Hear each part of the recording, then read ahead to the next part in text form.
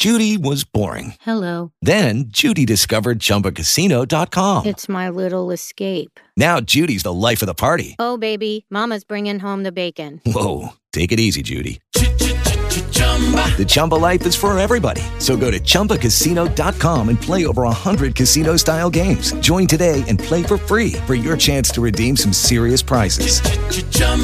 ChumbaCasino.com. No purchase necessary. Void where prohibited by law. 18 plus terms and conditions apply. See website for details. With Lucky Land Slots, you can get lucky just about anywhere. Dearly beloved, we are gathered here today to... Has anyone seen the bride and groom? Sorry, we're here. We were getting lucky in the limo and we lost track of time. No, Lucky Land Casino, with cash prizes that add up quicker than a guest registry. In that case, I pronounce you lucky.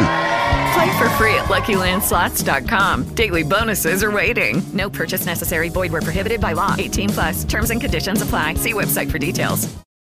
From Hollywood, it's time now for...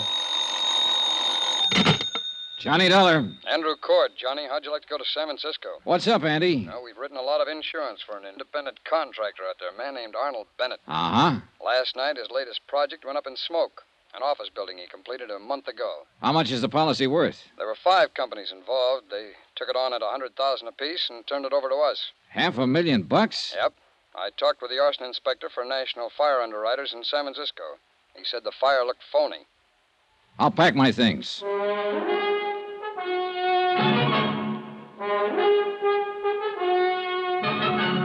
Tonight and every weekday night, Bob Bailey in the transcribed adventures of the man with the action-packed expense account, America's fabulous freelance insurance investigator. Yours truly, Johnny Dollar.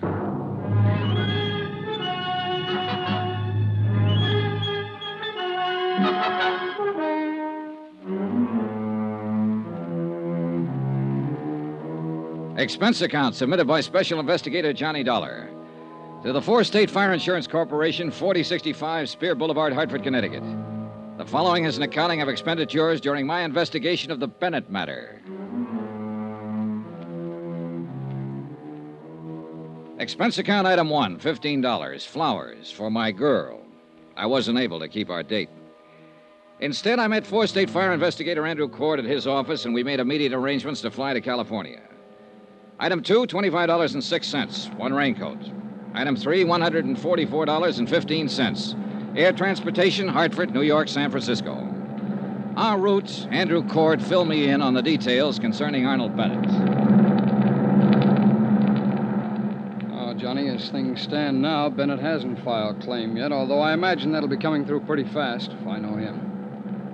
I met him once when he was in New York getting money to finance one of his big subdivisions. Yeah, it seems I've heard of him. Oh, he's made time and life a couple of times each. Oh, yeah. When I met him, I said to myself, Andy, look well on this man. He may be the last of his kind. Oh, how's that? Well, Arnold Bennet must be past 60 now. He's been everything in his lifetime. Sailor, soldier, lawyer, financier, bootlegger, gun runner, Lord knows what all.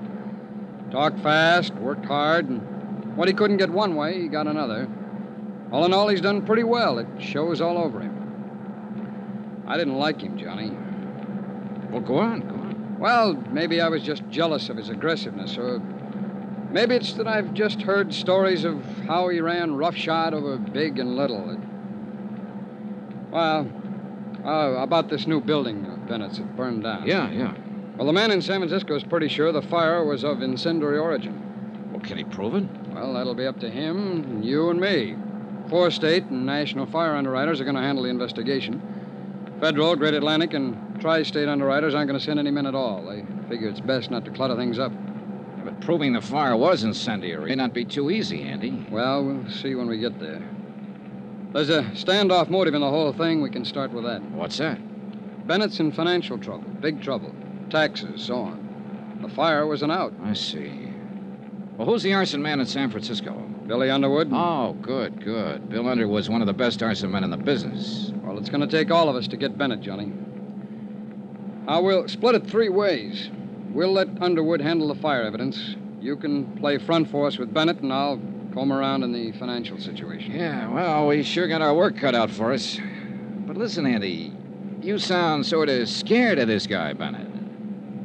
I am, kind of. Why? Nobody's ever beat him.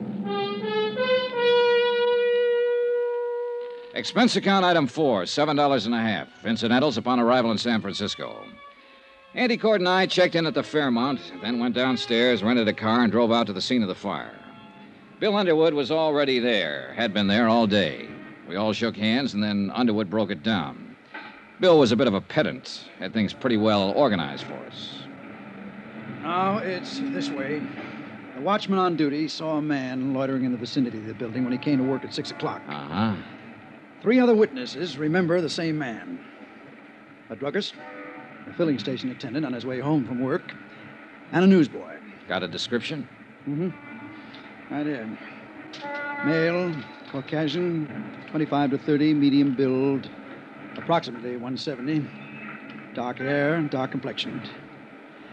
That's it. Have you talked to the police yet? Haven't had a chance, Billy. You know they got 8 men on this? Well, with that much of a description, it might make it easier. I sure hope so. So far, the description hasn't fitted anyone in the files yet. The newsboy swears that he saw this man sneak around the side of the building about 6 o'clock. The fire broke out about 6:30. Anybody see him leave? Mm-hmm. The newsboy says he saw him catch a bus on the corner right before the fire broke out. Might help us. But the bus driver on the line wasn't any help. He's pretty busy that time of night. Have you had a chance to go over this yet? Well, we started. I'm working with a fire inspector on it. And as soon as we come across anything, I'll let you know. We can't overlook any possibility on this, Billy. Any. Yeah. I know about Bennet. He's been out here asking me who I am, what I'm doing. He doesn't like it. Oh, he doesn't? Yeah. He learned to swear somewhere along the line. Oh, has he filed claim yet? No, we haven't heard. But it's a professional firing job, I'm sure of it. You're sure? Well, I haven't got what I need in the way of concrete evidence yet, but I'll find it. Somewhere in these ashes. The place burned too well and too fast to be anything but professional. It was drafted. The fire got hot and going before anybody even spotted it. Well, this is a little out of my league, Billy. Tell me more, will you? Well, you see, an amateur will mess it up generally. It'll smoke a lot and somebody will spot it. Now, a bug, a nut, he'll do as good a job as a professional. Oh? But he'll stick around and watch it burn. Stand a good chance of getting caught. He might even call up somebody and tell him how happy he is. But this bird, the one the newsboy saw getting out of here fast, well, he sounds like he knows his business. Mm-hmm. It's business with him. Then it'll be my job to connect him and Bennet somehow. And that's the tough part. Yeah. All I got to do is play around in the ashes. Oh, Johnny. Yeah? Watch your step with Bennet. Sure. He doesn't care about anybody.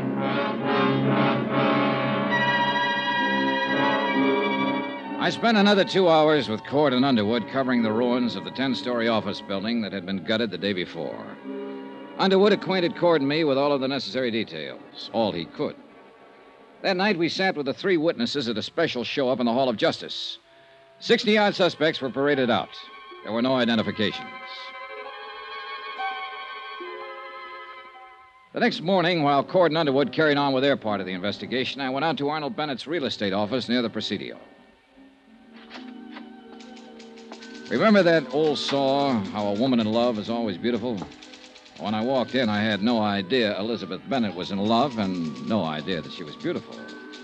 Her sallow face without makeup, framed in a wisp of stringy blonde hair, wasn't flattered by the shapeless black dress and low-heeled shoes she was wearing. Certainly not the going idea of beauty. Now, did her conversation reveal anything to indicate love?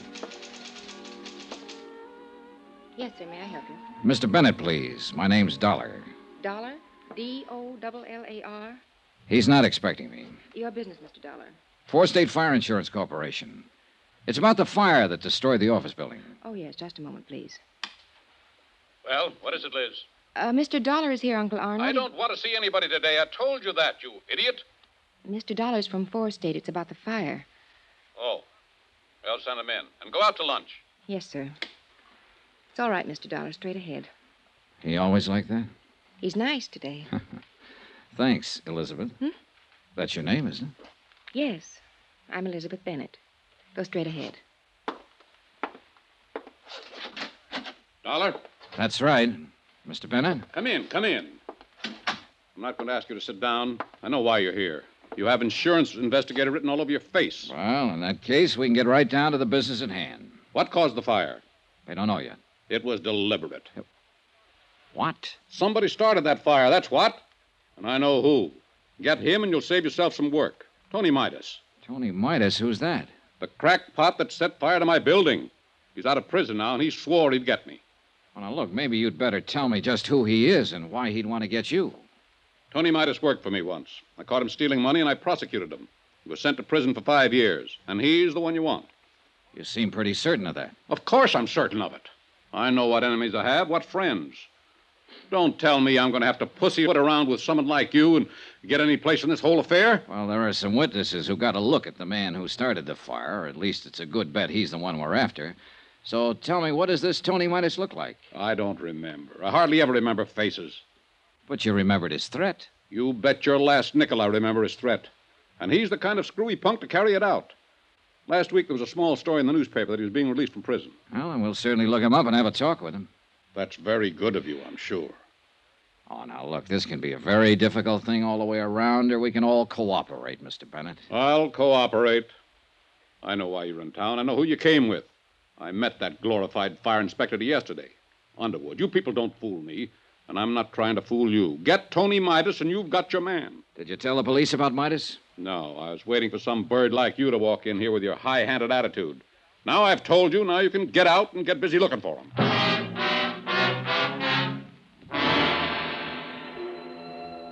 Arnold Bennet lived up to all of his advance notices, and then some.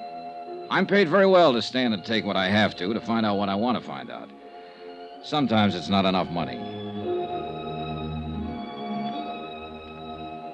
A review of the trial and proceedings in which Tony Midas had been convicted of grand theft, his threats at the time of his trial substantiated Bennett's information. That didn't surprise me. What did surprise me was that one of the 3 witnesses identified Tony Midas's mug picture as the man seen in the vicinity of the building the night of the fire. An APB went out for Midas. The San Francisco police began to turn the town upside down looking for him. By 5 o'clock in the afternoon, the other 2 witnesses had made up their minds that he was the man they had seen after all. The case against Midas became stronger. It was imperative that he be located.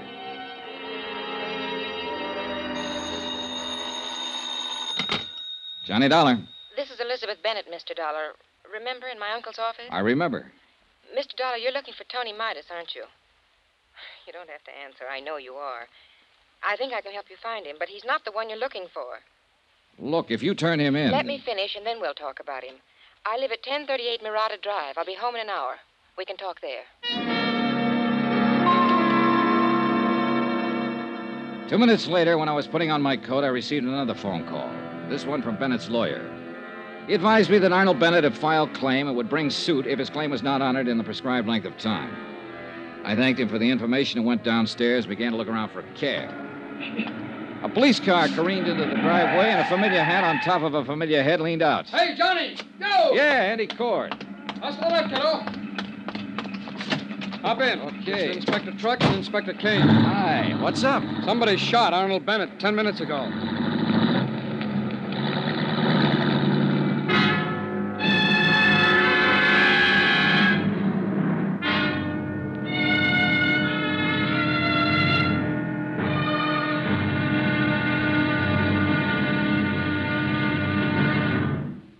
Now, here's our star to tell you about tomorrow's intriguing episode of this week's story. Tomorrow, the trail gets so rough, a couple of people just fall off dead.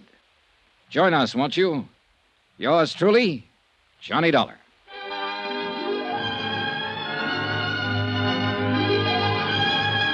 Yours truly, Johnny Dollar, starring Bob Bailey, is transcribed in Hollywood. Written by John Dawson, it is produced and directed by Jack Johnstone. Be sure to join us tomorrow night, same time and station, for the next exciting episode of Yours truly, Johnny Dollar. Roy Rowan speaking.